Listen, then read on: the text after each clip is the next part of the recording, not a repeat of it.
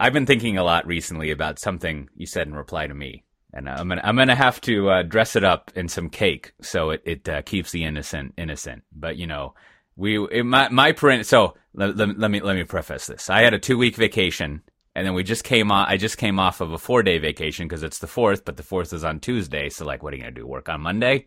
Like, that's ridiculous. I mean, am I wrong? Way. You just no way. No one worked on Monday. Yeah. So I feel like as I was describing to someone, like sometimes vacations are too long, which is like my constant thing. I'm always seeking counsel from you on is like I feel like I'm not working enough, right? Like I need to work more or something. And you're basically like, no, you don't need to concern yourself with work. You need to figure out how to optimize your working and your work-life balance. And so. But it's just like, so what I want to get from you, Brandon, is some advice. How do I feel satisfied? Like, there is no to-do list to not doing anything, right? I can't check off that I haven't done anything and be satisfied with that. Like, I just get angsty that I'm not doing enough. Like, I was writing this in my little captain's log this morning, is like, I need to rediscover how to have fun. And I was realizing, so we were out with our friend Charles, which, if you want to follow the cavalcade of what Charles and I are up to, that's the wrong way of putting it. We used to have this podcast, Drunk and Retired, a little self-promotionally. If you go to cote.show, we record there every now and then. But we went out to his uncle's lake house here on Lake Travis. And I was reflecting this morning that everyone spent a lot of time just sitting there in the water floating, enjoying an adult beverage. And I was not sitting there in the water floating. So, like, this is a small symptom, but, like, why was I not sitting in there in the water floating, enjoying an adult beverage? I felt angsty about it. So, Brandon, is there a trick I can use, or do I just need some better medication? Well, I think we all need some better medication to address that. But, like, I do think maybe what it comes down to, and I think, I think I do this sometimes as well, is even when you're sort of relaxing or you kind of have free time, you don't do well with an idle mind. Like, you need to be intellectually engaged, right? And you're either doing that on your own, because like when you probably weren't floating, you were contemplating this. You were probably like kind of thinking through like this whole thing, right? About like, well, what should I do? And, so you're sort of trying to find that. So I find like even like when you're with the family, right, sort of like trying to create activities that really kind of keep you like, you're engaged with your mind. Or in this case, like I know Charles a little bit, but like you could have probably floated around and had an adult beverage and, not necessarily recorded a podcast, but had some type of intellectually interesting conversation with Charles, right? So that's probably the thing that you need to do is like you do that. Like I recent vacation, we did a lot of pool time, and I sort of was there with my brother. We were talking about just a whole bunch of stuff, catching up on a lot of things. But at the same time, as I was doing that, I was just throwing my 6-year-old son, like just throwing him in the water because that's what he wanted to do. But it sort of solved both problems, right? It's sort of like keeping him busy and then keeping me busy with trying to like, just stay intellectually engaged. Because I think what happens sometimes is on a prolonged vacation, you're with the family and you're having fun. You're like, this is what it's all about. I got to be having fun, doing all these things. But you sort of lack, some maybe it's professional engagement, whether it's around technology or things that you're interested in. You got to like work. You shouldn't try to like prevent that from getting into your vacation. You should kind of work to like have that in there. So like in this case, right, you and Charles could have probably just talked about, I don't know, something was going on related to like business or technology, and that maybe would have made floating around in the pool a little bit more fun. Now this raises two items, right? One of them is the I've in the past, let's say 5 years, I've learned that one of the things you can do to cope with having to talk to people is you find out something they know about and you just quiz them on it. Which I still like don't cash in on as much as I can, right? So you can which is, to rephrase it, outside of the tech world, I often find it hard to talk with people about things because I don't follow sports or really do anything. I guess you can always talk about kids, but that's always fraught with me because the way I talk in this podcast is not the way I talk in real life. so my ability to just sort of like be a rhetorical ignorant bull in a china shop and spew a lot of opinions, that doesn't work when I'm at the annual Halloween party or the Black Donkey party and you're just trying to figure out how to talk to this person. or whatever. So, but what you can do is find out something they do you don't know about and just quiz them about it. And I think I just need to build up my confidence that they're actually interested in telling me that. And so that would be that's a good rhetorical trick. So, well, this is I think how to win friends. That'll certainly we all, me included, right? Like our favorite topics are generally ourselves. So I think most people, if you can.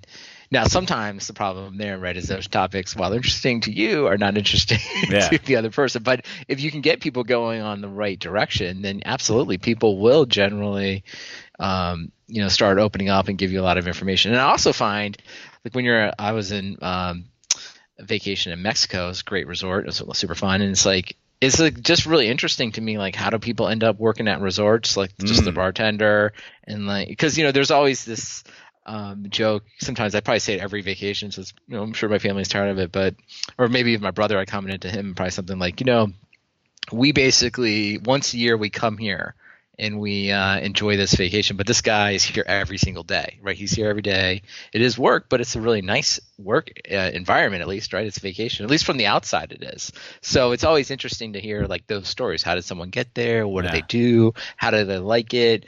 Like I always think just any tourist area is sort of just fascinating. Like how does it run behind the scenes? And then if you get into the business, it's like, well, like are these guys having, they don't call them scrums, but a lot of times they have like a daily meeting, right? It's like a hospitality person. This is what we're doing. It's kind of like, I just find that kind of stuff sort of just fascinating to understand what's going on. And so if you get people going, right? And then of course, a lot of times people that work in like vacation areas, they just have great life stories. They were like, I was traveling, I was climbing Mount Everest, and I went here and I went there.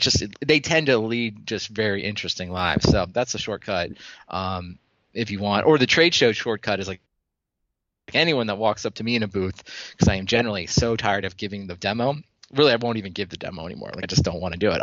They'll be like, what do you do? Or like, what do you guys have here? And I'll just say some answer, and then I'll say, well, so what do you do? Where are you from? And then, that generates lots of interesting conversations, right? That's always like a super fun way to have, like when you get bored in a trade show, it's just everybody that comes up, you basically start interviewing them. And then eventually if they show the right interest or something, maybe you can you can show them a demo that's contextual to what they want. And I think the same thing with just doing that in life, where possible, just start asking questions. And then eventually you'll have something that you can add back and that keeps the conversation going. Yeah. Yeah. See, I like how ironically we've overanalyzed the situation of not analyzing. But I think to that end, I think we've constructed kind of a matrix, a quadrant, which is there's I think I first heard maybe like John Roderick and someone talking about this where it's like the taxi cab driver problem, right? Where like when you get into a taxi cab or an Uber, like you want to ask them all about this, that, and the other. But they've always that like they know that and they tell people that all the time. So maybe they're more interested in you in reverse. And so there's this matrix of like things that's fascinating to you that people could talk about. And one of them is like the taxi cab problem. And then the other one, maybe the height of the matrix, the leaders quadrant is things that are new and novel to the person you're talking to and also new and novel to you. And then you can quiz them about it or not. I don't know.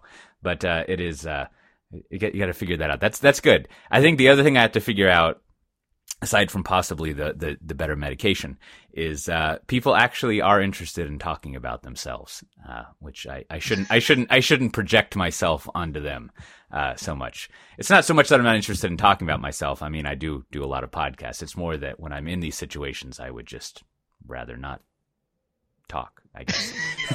You would rather, well, that's the old. Well, the other answer could simply be put on your favorite pair of earbuds and crank in some podcasts or audiobooks, or because I do think that's another thing, and this is more like finding a good family rhythm. It's like everyone's wired a little differently, right? It's like, hey man, I do like sometimes I will like just chill on the beach or in the chair and just like listen to some stuff and just relax and then like.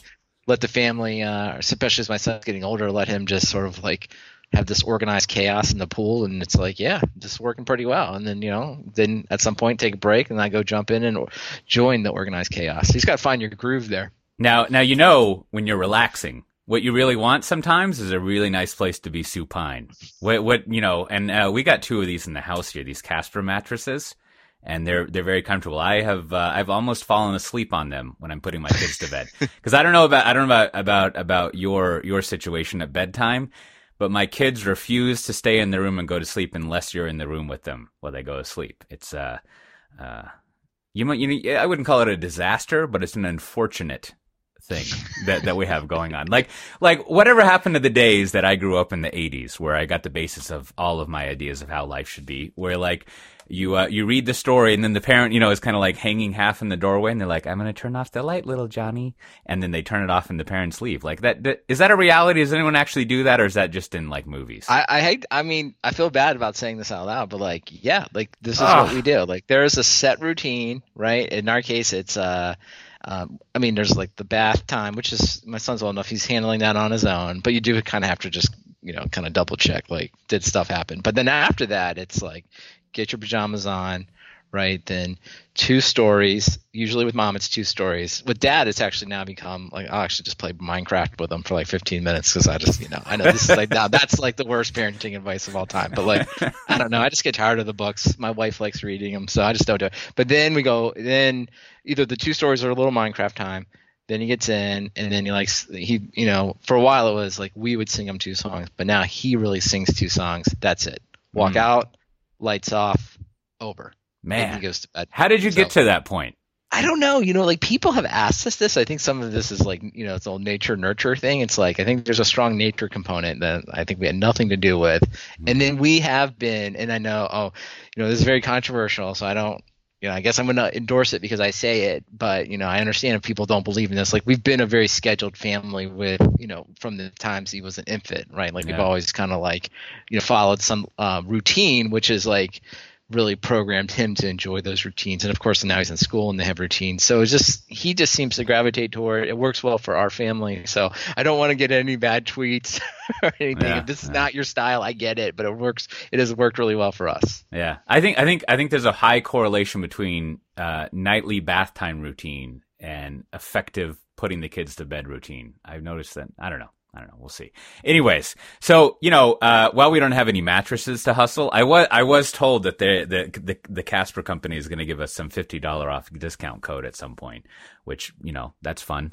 But over there at Casper, they are looking to hire. I was told, I was talking with our buddy over there, Clive, and he said they have 2 positions for a senior SRE position. Now, a senior SRE, first of all, if you don't know what that is, regardless of if you're interested or you like sleeping on comfortable mattresses, you should go read the Google SRE book. It's a fantastic overview of anyone who's interested in this would like reading that book. But it's basically the people who make sure that the infrastructure that they have, the platform, as we would say in Pivotal Land, is operating correctly, has all the great services, and has been programmed well, such that the other part of their job is making sure that things keep up and running, doing production grade ops and working with the teams to keep things up and making sure that people can buy their comfy mattresses. And I would assume there's also sort of like the back end stuff that maybe they maintain. But anyways, being a senior SRE at a place like Casper would be fun. It's, SREs are one of the most interesting, renowned jobs nowadays. It's also fun being a developer, but it's not often that you get the chance to go work at a place like that. And I'm willing to bet that if you're into telling people about your travails, they'd be all into having you go out and talk about stuff. Now, I went and looked up. I don't know if Glassdoor is anything, just like I'm not sure what a Stitcher is. Someone actually walked up to me in a conference and explained it to me. I actually do know what a Stitcher is. You don't have to send me any email about that. But I went over to Glassdoor, and I think the last time I looked, they're like 4.7 out of 5 stars.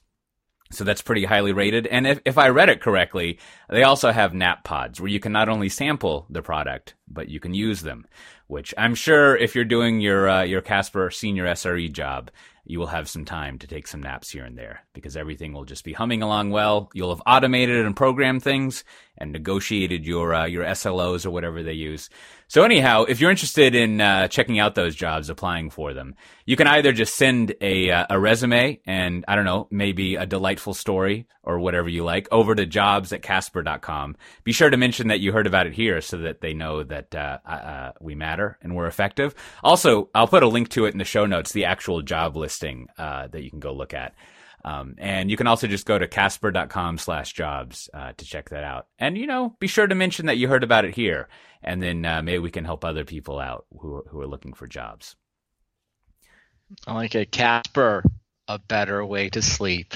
Good Yeah. luck. Good Yeah. luck, job applicants. Also, I should mention we have a whole bunch of conference discounts, which I'll put in the show notes to abridge our mid-rolly stuff. But I did hear that in another successful bit of software-defined talk advertising, there are many people who have registered with our code to go to DevOps Days Minneapolis, which is July 25th and 26th. I'm not going to go for various reasons that are, okay and not okay. It'd be fun to go. It's a good conference. But if you use the code SDT, Software Defined Talk, you see the initialization, you can get 20% off of registration, which effectively makes it dirt cheap to go. And it's a great conference. You should go check that out. So as people have probably figured out, Matt Ray is not on this episode. So that means that we have not gotten a list of extensive news, which I will go write too much analysis about. So Brandon and I were talking about some more general topics, and I think we settled on a good collection of them that are all kind of related. Because you said you'd read that Attention Merchants book, which I read that, and I kept planning on. I did this small self-managed stint of writing book reviews over at the New Stack. I should go back and run that, but that's the one that I hung up on. Is I was going to check out this combo, Brandon. I was going to write a review about Attention Merchants, and then that Chaos Monkeys one. I was thinking it would be an academic historic study of advertising, and then here's how those assholes are actually operating nowadays. I figured those two would fit together well. That is a great pair of books to read in relatively short periods of time, read one then the other, because that does sort of give you the history and the current state of online advertising. So that's a good idea. So what did you I assume you listened to this in Audible, right? Of course. Yeah, yes, of course. This is one of the books that I did both, right? Every now and then I'll get the hybrid thing. I was doing a lot of driving then. But what'd you think of the book? What's your take on it? No, I think it's really, as any book with kind of an historical take on it, having someone take the time to put in context sort of the creation of different media types, followed by the attention merchants, right? Advertisers figuring out how to get the most out of those media types, and then kind of seeing it play out over, and I guess in this case, decades, right? I mean, I think it was it probably picks up in the 1920s or so, or even I guess around the time of the first newspaper. So I guess that was 1800 sometimes, and then kind of going through that, because as we all are, right? We all suffer from recency bias. Oh, the internet, everything is new, nothing's ever been thought of. We're thinking of it all for the first time. It's actually no, these problems have been recurrent throughout history. So first there was just and then I think that's where he starts, right? Is the newspapers, right? At one point were just all they were articles written, and you paid essentially what today we would call subscription based pricing, but you just bought newspapers, right? That was the only way to get it.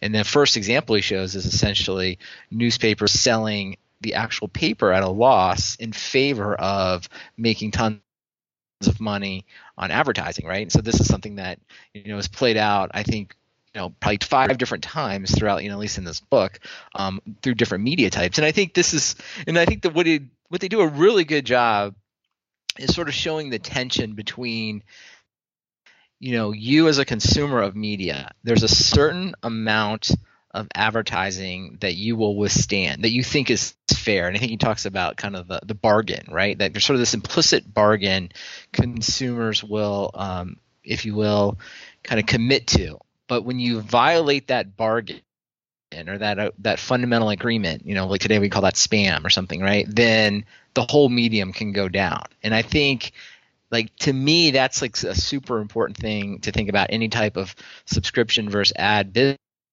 Is what is the implicit agreement that you're trying to create between the consumers and the advertisers, and then when that changes, right, how much are you putting the whole medium at risk? So I thought it was an excellent analysis of all of that. Yeah. I mean, I think I briefly mentioned this book last episode or something. I think that maybe that's but yeah, I mean I've forgotten the part about figuring out the balance, but you're right, there's that pops up there. I mean I think related, that's in the lean startup, I guess they call that the product market fit. Right?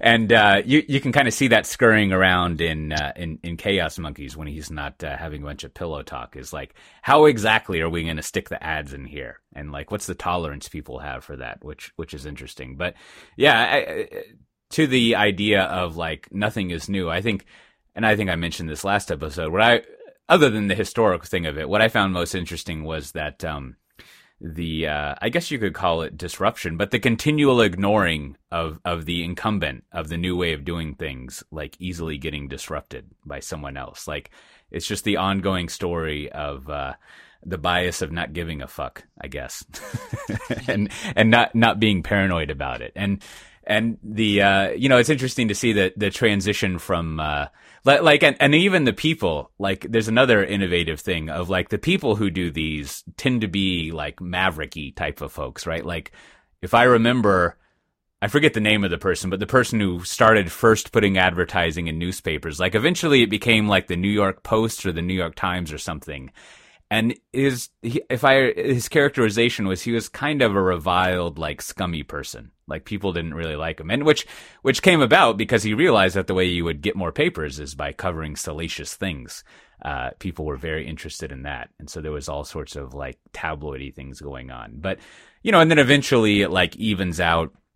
And it's the way that all advertising respected it. I mean, papers respected it and not do. And then similarly, I think in a completely unexpected turn of history, or unexpected in reading history, you would have never guessed this. It's sort of like there's an extensive section on posters now, and how like posters were just like, this is one of those things that's interesting about reading a book like this, is you realize everything has been innovated, right? Like, posters were someone had to figure that out and make up posters as a form of advertising that were widely used, and then that bleeds into promoting recruitment for World War I and all this interesting stuff. But it's weird to think of posters as a form of advertising. And then, am I right in remembering there was all sorts of like laws passed against having posters, and people hated posters, that they were like invading into people's mental space and things like that?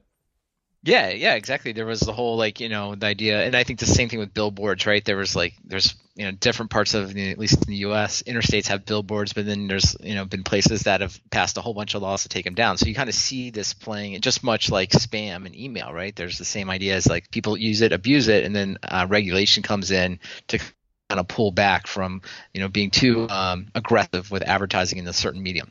Yeah. So, and then it goes through radio and television, and the story pretty much repeats itself over again of like, here is true to the name of the book, here's a channel of attention. We should try to sell some stuff to it. And then yeah. before we get to like, I don't know, some big picture questions, I think one of cause it's a little hard to figure out what's the author's name. His last name is it Wu? I forget what he was. I think it's Tim Wu? Yeah. Right, I'll look it up here. It's a fun game to figure out what his as people would say, what his agenda is. I mean, you kind of figure it out towards the end. Because it's always, you gotta, in a book like this, the last chapter is always like, what should we do? So you can kind of figure it out. I think editors should just be like, that's great, you should go post that on Medium, but we're not going to include it on the book. But this is the epilogue. It's always the epilogue. Whenever I'm in a book like this, I'm always like, God damn it, now I got to read this last chapter. I can't be done. Because you have to finish it, right? That's always the thing. I got to move. I do think, Go ahead. Anyways, I was going to say before we get to that, like, I think despite, there's an interesting kind of unbiased, not to sound like some libertarian nut job, but like, there's an interesting passage I vaguely remember where he's like, look, if you don't have advertising, capitalism doesn't work. He's like, you have to tell people stuff that they would spend money on. And so advertising is actually an incredibly viable, if not necessary, thing that you need for all this capitalism to work. And I mean, I don't know if this is true because I'm not an academic, if you will, but it certainly feels true that if you don't have advertising, then I guess you go back to feudalism. like you need advertising for, it might be too much to say you need it for democracy and like liberalism, but if you want to have like flows of cash being your platform for removing suffering, it seems like you pretty much need advertising, which is an interesting again, that seems true. So we should return back to that topic. But what do you think, you having freshly read it, what do you think his deal is? What do you think the author is trying to throw out here as his agenda, or what he thinks we should do about all this advertising? Well, I think to even go back on your last question, I think the book even starts around talking about, like, let's break advertising down to really what it is, just advocating on behalf of some product, service, or set of ideas. And I think the first advertisers, right, is always the case in humanity. It's usually religion and the government, right? And so he does a pretty good job explaining about how religion really utilized, or if you will, invented a lot of these ideas to like both promote their ideas and then recruit, in this case, customers, but we would call them believers in that faith, right? And then the government, there's actually quite a bit of time talking about how the government is persuading people not only to, join the army, right? There's several issues in a draft, but also, using it to, if you will, paint the narrative of their enemies and like why they believe what they are. So I think what it comes down to is this notion, like we call it advertising, and I think we think sometimes like, oh, we're just going to turn off all the commercials. But to your question, right, is like it's just a fundamental human need. If you're trying to bring any type of new idea, complete project, start a new company, or just convince your children, right, to like go do something, like you are by nature advertising, right? You're like, think about yourself on vacation is like, when I'm trying to convince my son, like, let's go to dinner, I want to go here and it's going to be great, and it's like, what are you doing? You're advertising, you're advocating. And so this notion that while any type of, this would be some Seth Godin, right? Advertising that just interrupts us, that isn't contextual, is what I think we think of most of the time when we think about advertising. Like we find that very, very annoying. And this is where you do the 30-second skip on your DVR, or you maybe put an ad blocker in on your browser because you're just annoyed, right? But advertising that is both contextual and also relevant and maybe sometimes entertaining is something we're going to welcome, right? We're going to welcome that into our lives because that's what we need to like complete some task or to learn something new or to, just be a happier person. So that book really he does a good job, I think, showing these different techniques. And I think, his agenda, I kind of think is mostly, hey, we should always be aware of these things, right? We should be aware of what's happening to us in advertising.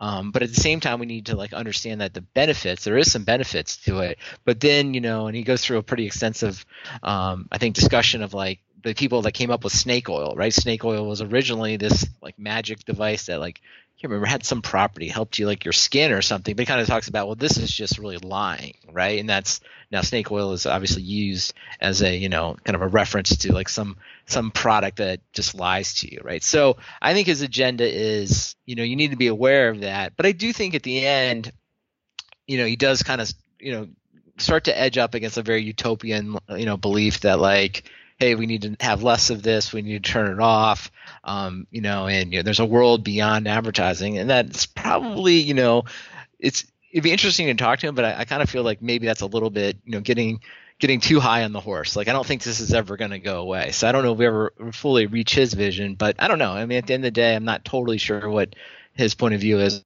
So what did you think? Yeah, no, I think.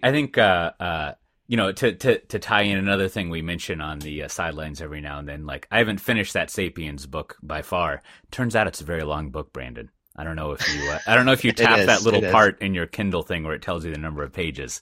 But I mean, he's starting to develop the theory of like humans treat stories as a technology and belief systems and how you're susceptible to that. And I think he's more or less made the case that that's the prime, the first differentiator of humans versus everything else, right? And just to briefly summarize it, it's sort of like he starts off talking about it with gossip and how he uses whatever that funky thing is that you can only like know 100 people or 150 or whatever. And so in order to scale, to use the terminology of our term, in order to scale human endeavor, you need to have stories and beliefs and gossip and all that. Well, gossip's at the small unit, as they would say, the team leadership unit.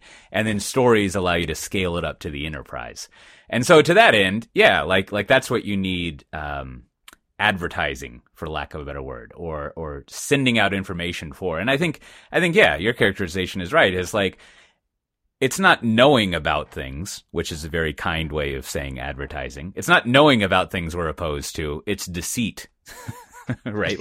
Like we don't want to be tricked into a lie or deceit. And, at the very least, that advocates for some amount of regulation from some authority, right? One would presume the government would be the best authority, but I guess an ad blocker is a good authority too. Or increasingly, I guess you could, I don't know what it is Facebook and Google would do, but they would be a good authority too to find deceitful things. I guess there's all that fake news stuff, but that is like, I mean, I actually kind of forget the conclusion, but it is like, if anything, I mean, he's also like, if I remember, one of the main original thought leaders of net neutrality, which would make you think that like some amount of regulation to sort of set the game parameters is probably wise. And, I've made fun of the idea that that freedom, like in insurance and stuff like that, is a stupid way of saying like, how about you pay more for less? But it does seem like if someone is like lying in advertising, it's probably a good idea to have some regulation and law around that, right? Like going back to the snake oil, I'd forgotten about that part too, but like, the snake oil thing of like, probably for the seller and the buyer. On the buyer side, if someone is selling you a product that makes claims that turn out to be false, like either cigarettes are healthy or if you rub this oil on you, it'll cure cancer, it's probably a good idea to stop that. And on the buyer side, it's better that you have the government just fine you than, the villagers strip you down, cover you in hot tar and feathers and put you on a rail, and hopefully you survive being kicked out of the village, right? Like the allowing the village to regulate versus the government is probably not that good if you want to be a liar yourself. Much better to pay money. But no, absolutely. And he kind of does. He goes, there's a whole chapter, I think, talking about how a lot of this advertising is what led to the Federal Drug Administration and, different types of standards that get tested. And that's something you kind of see throughout the book is sort of these like extreme behavior leads to regulation, and then too much regulation sort of leads to like new ideas. And then, the cycle repeats over and over. So, ideally, we could all just sit down and think it through and agree up front, but that's just not the way the world works. I think this is how it's always going to be, like someone pushing the envelope, government stepping in, and then the whole process starts over again. So this is like brings up a related topic and bringing it back to the tech world. Like it seems like, and what's nice about the attention merchants is you get this historic understanding, as we were talking about, like these issues come up over and over again, and they more or less, if you're an abstractionist, right, the same pattern of a solution emerges, right? Like it's like, oh, people trying to lie. You regulate that, right? Like it just comes up over and over again. and every single time, whatever the medium, people are resistant to it. Now, slightly related, so I don't really know very much about the EU was finding Google for antitrust stuff, but I was listening to a few things like that Slate Money podcast is kind of delightful. That's a fun one to listen to. And it seems like a recurring thing in antitrust is the thing you're regulating, all of the businesses have moved on for that. And so I don't know why I'm bringing this up, but it makes me think of it like the thing there is sort of like, I guess the EU found Google guilty. I don't know if they use that terminology. They had violated some antitrust things. They don't call it frugal anymore, but in their comparison shopping thing, it was shutting out Bing showing comparison shopping. I don't know. It's kind of weird. But then they pointed this out and I started to notice this, that I think I saw some figure that only 23 or 25% of people when they want to buy something start at Google, and the rest of them just go to Amazon directly. And so it's almost like, who cares, right? Yeah. The regulation stuff that's happening here, it's opportunistic, maybe in the sense that you can win that prosecution, but what I'm getting to is the pattern that emerges over and over again in attention merchants. And I think we kind of see in technology antitrust is there's this misunderstanding of what the companies are doing. It's like, usually, like I used to have this old maxim that if the, who are the antitrust people in is it the Justice Department? I guess they pursue all of that, right? Like, that, like, if you don't have Justice Department lawyers knocking on your doors as a big company constantly, you're doing it wrong, right? Like, you always need to be, like, pushing the boundaries of how you profit. I mean, that's a very cynical way of thinking about it. But it's sort of like, if you're going to go against someone for, like, antitrust behavior, it should probably be for something that, like, actually matters, that has a huge effect on things. And right. It seems like that's not always the case of what's going on. And you kind of read about that in advertising to some extent, right? Yeah. Like, no, I think, well, in the Google case, it was really, I think the government, I guess the Department of Justice, DOJ, as you're saying, they're always at just a total disadvantage. But because by the time it's apparent, usually something else has like happened to kind of make it irrelevant. But in the case of Google, right, I think they were, ultimately, and they did some pretty, reasonable analysis of it around just showing that Google was essentially showing its product links, its old frugal links above its competitors, right? Or basically giving it preferential treatment. So in this case, they were both the judge and the jury, if you will, right? They sort of saw what you were querying, they showed their own stuff, and they relegated the other stuff below it. So, ultimately, but then, as you kind of already articulated, then it doesn't really matter because now it turns out when you want to buy something, everyone just goes to Amazon directly. So it doesn't, there really isn't any, if anything, Amazon is the monopoly that we have to be, that has appeared as to be more worrisome. But, the thing that's always interesting about this, and I think the part that you're getting at, and the part that, like, if there's value in sort of this prosecution by different agencies, it's that companies are under always two pressures, right? One is to grow, and two is to maximize revenue. So as often is the case, like I think back to the book, right, that Google started off very much anti-advertising, right? There was a time that they wouldn't even put any ads on there, right? And then it became sort of accepted practice that ads showing at the very top and on the side were okay, but ads where you just bought placement were definitely not, right? So there's sort of like a convention emerged, but as he kind of talks about in that book, is like companies are always under this pressure to deliver growth and more revenue, and over time, right, those standards, if you will, they're just like every other human being, right? You just, if you have to make more money, then you start to soften your stance against, like, well, we didn't put ads here, but now we'll put a few more here, right? And then suddenly, at some point, somebody says you went over the line. So it's not so much that I think their action's going to fixing that problem is going to be a good thing, but maybe just as a larger entity trying to keep Google in check, right? Is not such a bad thing. Yeah, and I guess like I don't remember if the attention merchants details this, so maybe this is why this is what I was meandering towards. Is it like it seems like one of the theories of regulation is, and you get different ways of arriving this. At some point, the private industry thing like Google or newspapers or radio waves, although that one's fraught because the government like claims ownership of radio waves and leases it, but let's put that aside at the moment.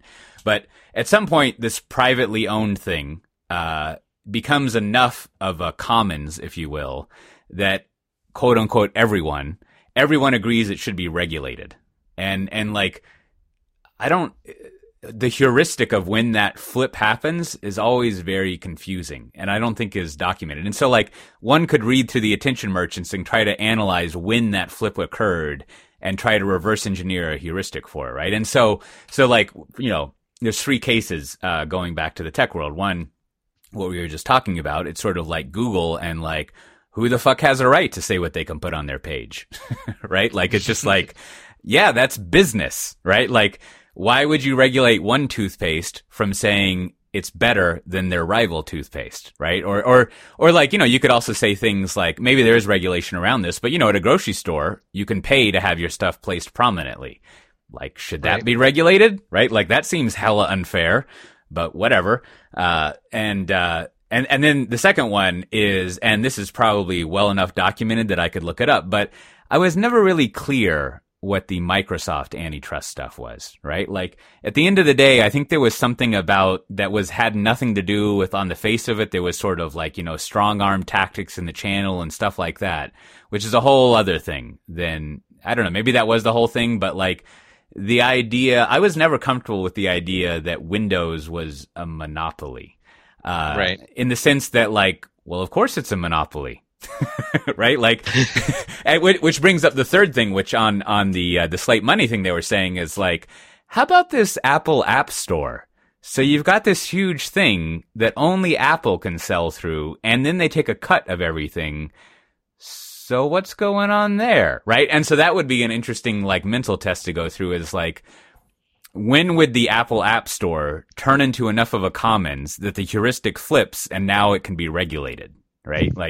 I don't know how that heuristic is determined or how it I think runs. it's mostly around market share. So like go back to the Windows Netscape case, right? The argument there was, at that point, I think Windows probably was like high 90%, right, of computers, at least desktops at that time, were using Windows. And so when they said they were going to bundle the browser and essentially shut out Netscape, that was because the market share was so high, right? That was essentially cutting off an entire, market. There was just no competition. Now, what we found, use a little Ben Thompson of our Exponent fame, right, is that like it actually turned out not to be a problem because owning the browser was irrelevant, right? It was actually everything inside the browser that mattered, and Microsoft had no ability to, essentially control that, right? So this is where Google and all that. So I think that's where, from a monopoly standpoint, that's what I think most of these guys are looking at. So like Google certainly isn't the only search engine out there, but its market share is so big now. The fact that if they start to do this, that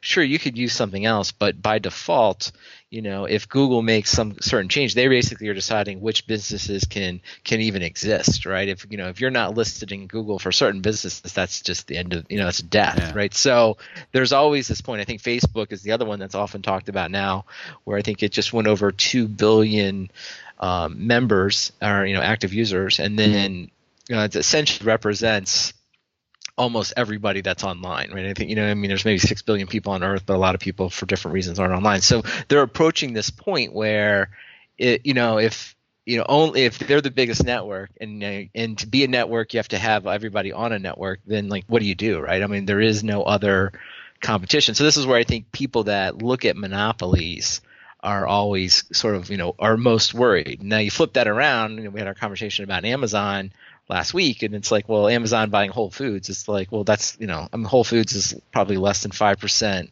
of all the groceries, in the United States. So there's really no, there's a lot of competition still left. Yeah. So, I think, the fundamental thing is, it's not so much that like you can't win. I mean, I think the old saying about a monopoly is like, it's not illegal to gain a monopoly. It's illegal then to use that monopoly to prevent competition. And then this is the thing that the libertarians don't like, but maybe the more pragmatic person does, is that like you need competition to make democracy and capitalism work, right? You just, if you don't have the competition, and without one, you don't have the other. So this is why you have to step in, right? Going back to Standard Oil and other AT&T and things like that. That's why at some points you do have to break things up to keep the system going, right? So but it's always very controversial. And I guess that to try to pull all that together and sort of like do the Matt Iglesias style, right? Where and what I mean by that is sort of the paint the pictures of what the basic desires are, and then work backwards to see if the current policy fits those basic desires. And if they don't, you're a fucking hypocritical idiot. That's pretty much his gamut. Who should be reviled and run out on the rail, metaphorically or literally.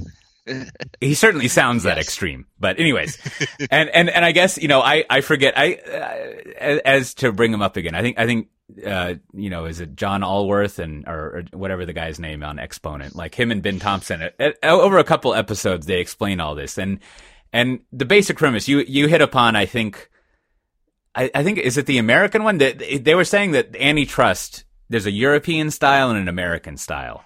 And it's all about what you're trying to do. And I think the American style on the face of it is about consumer choice and consumer good, right? That like, if there's someone who has 90% market, then consumers citizens will have less choice and they will suffer. Now, maybe that suffering is like there's not enough innovation in the Nerf gun market, but like there won't be enough, versus like, I don't know, we don't have 50 types of bread, right? Like if we only had one big bread company, we would never have gotten those tiny those little hockey disc breads that are less calories.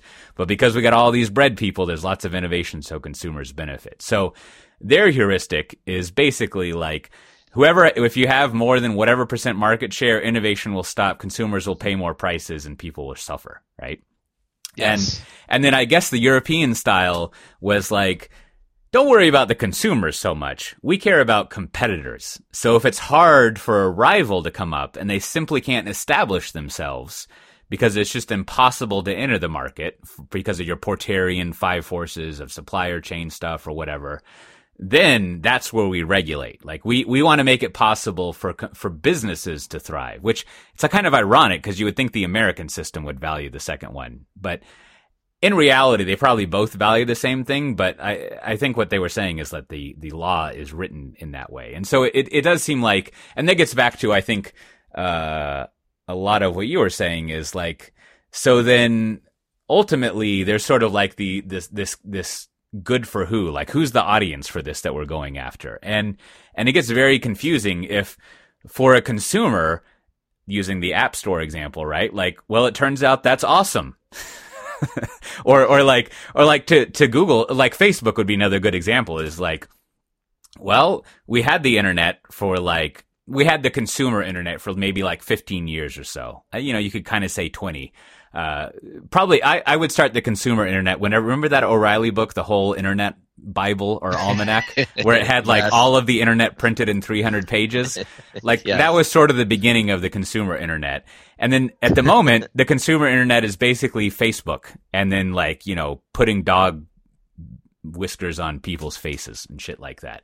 And like from some perspective, if you were like the open web people, you would be like, that is totally terrible. It's impossible for us to enter the market of Facebook and all that. And then you get, Ben Thompson's aggregation theory. But I don't know. It's sort of like, but everyone seems to really like it. And then what's difficult is like everyone seemed to like Windows too. So like, man, it would be really hard to figure out like a very genuine way of figuring out when you need to break up the companies. Cause I mean, you cited I would think the textbook example of like, we gave AT&T a monopoly, and their innovation was the Princess phone, which is they made the phone pink. Right. And of course they had other things, right? But it was just like there was no innovation because there was no need for competition. And I don't know. So it seems like that's where the divide is. Like you're either fighting for consumer good or you're fighting for competition, which this is, I think, the libertarian argument, right? Which engenders innovation, which engenders, more choice or whatever. I don't know if engender is the right word, but, yeah. I think that's a good way to look at it. I think the only other thing I'd add there is just like the European style tends to have a much stronger look at like the individual and privacy, right? Like just I think the EU especially, it's that's true.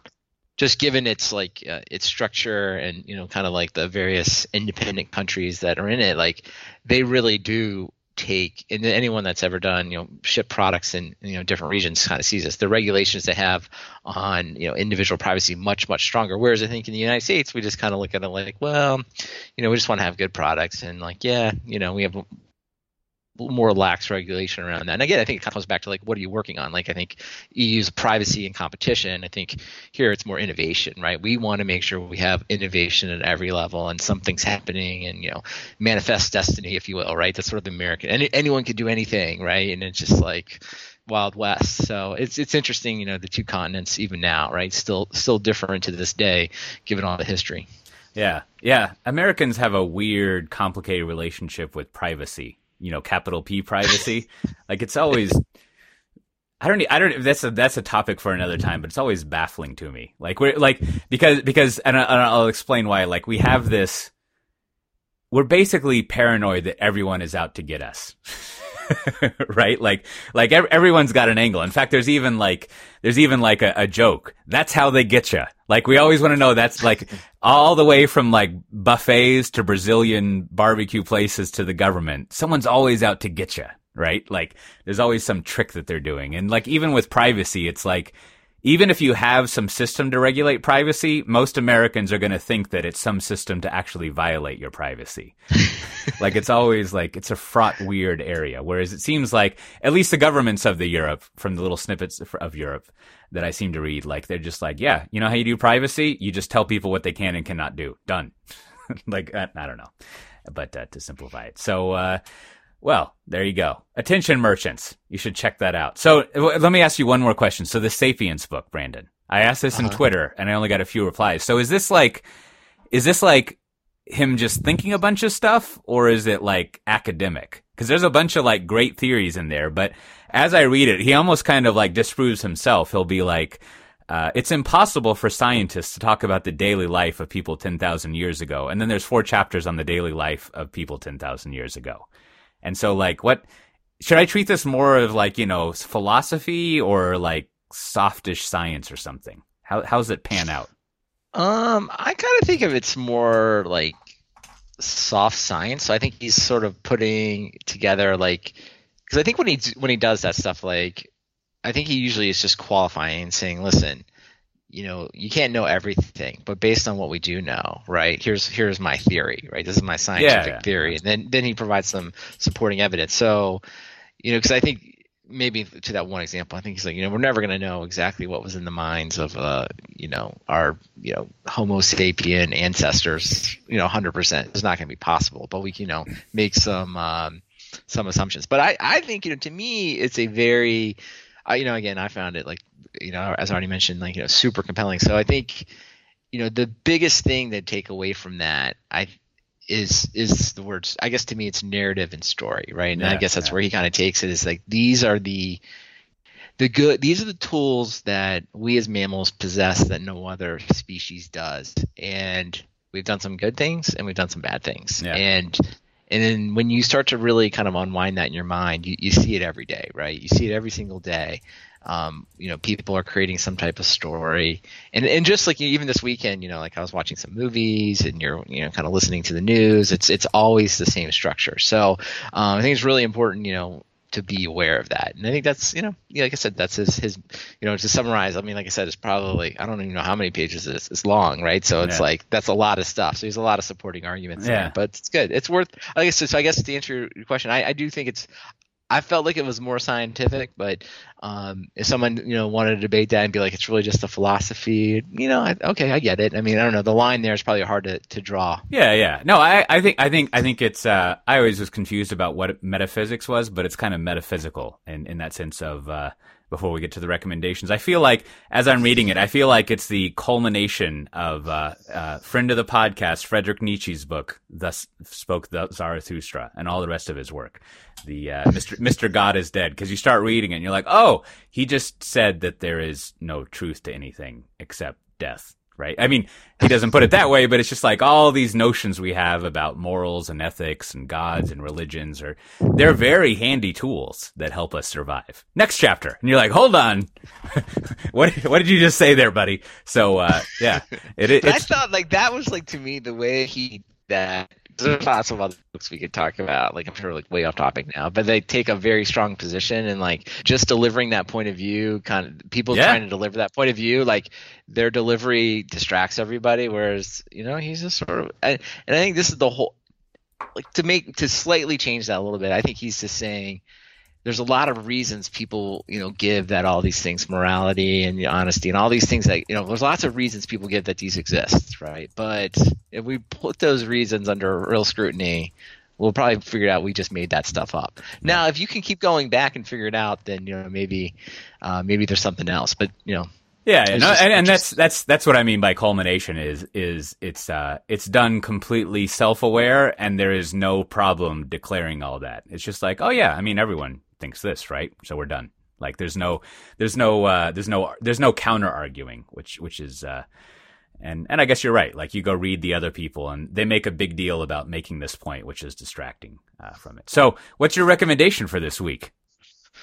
Well, we talked a lot about books and Audible this week. So I actually got a pair of AirPods on this weekend, and they are fantastic. I just wanted to pile in with my year late review of, I think AirPods are just phenomenal at makes Audible even more accessible than it ever has been, and I really enjoy them. I mean, it's simple to say we just took away a cord. What's the big deal? But it's a huge difference whether you're doing chores, working out, or just trying to quickly grab your earbud and answer a phone call. I just find them phenomenal, and I totally get what it makes more sense, right? We talk about Apple all the time, and it's like, yeah, like, they get rid of the port, the old headphone jack, because really after you start using, wireless AirPods like this, and I'm sure there'll be others to come at some point, like, it's like, yeah, you're never going to go back. You don't want this cord hanging out and, like, getting caught and preventing you from doing stuff. So get some AirPods and listen to your favorite podcast, Audible, make phone calls, music, whatever. They're awesome. Yeah. I should try those out, because I feel like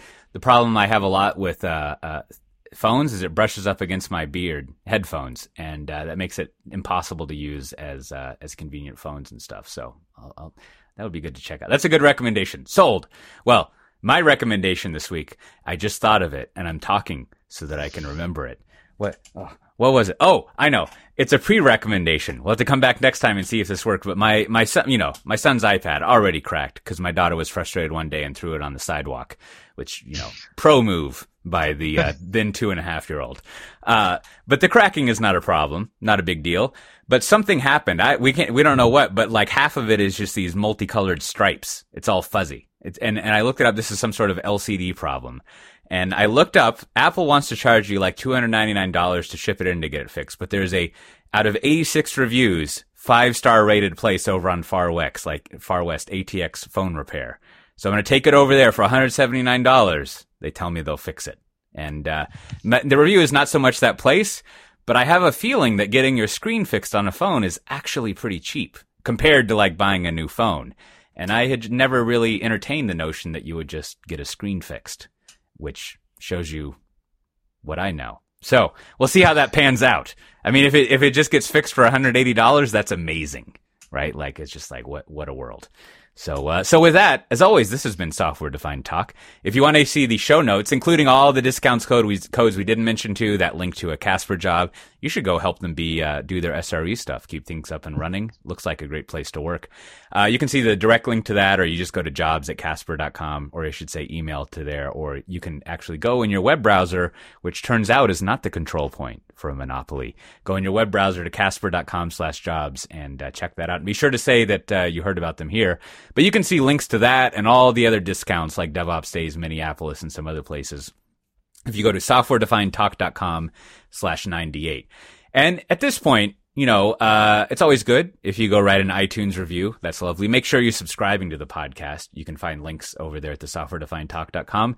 And really, if you just refer it to your friends word of mouth, if you think they would be interested in listening to it, and tell us every now and then in Twitter or wherever that you enjoy it. That's all we like around here. Other than, legit ads. Those are cool too. And we'll see everyone next time. Bye-bye.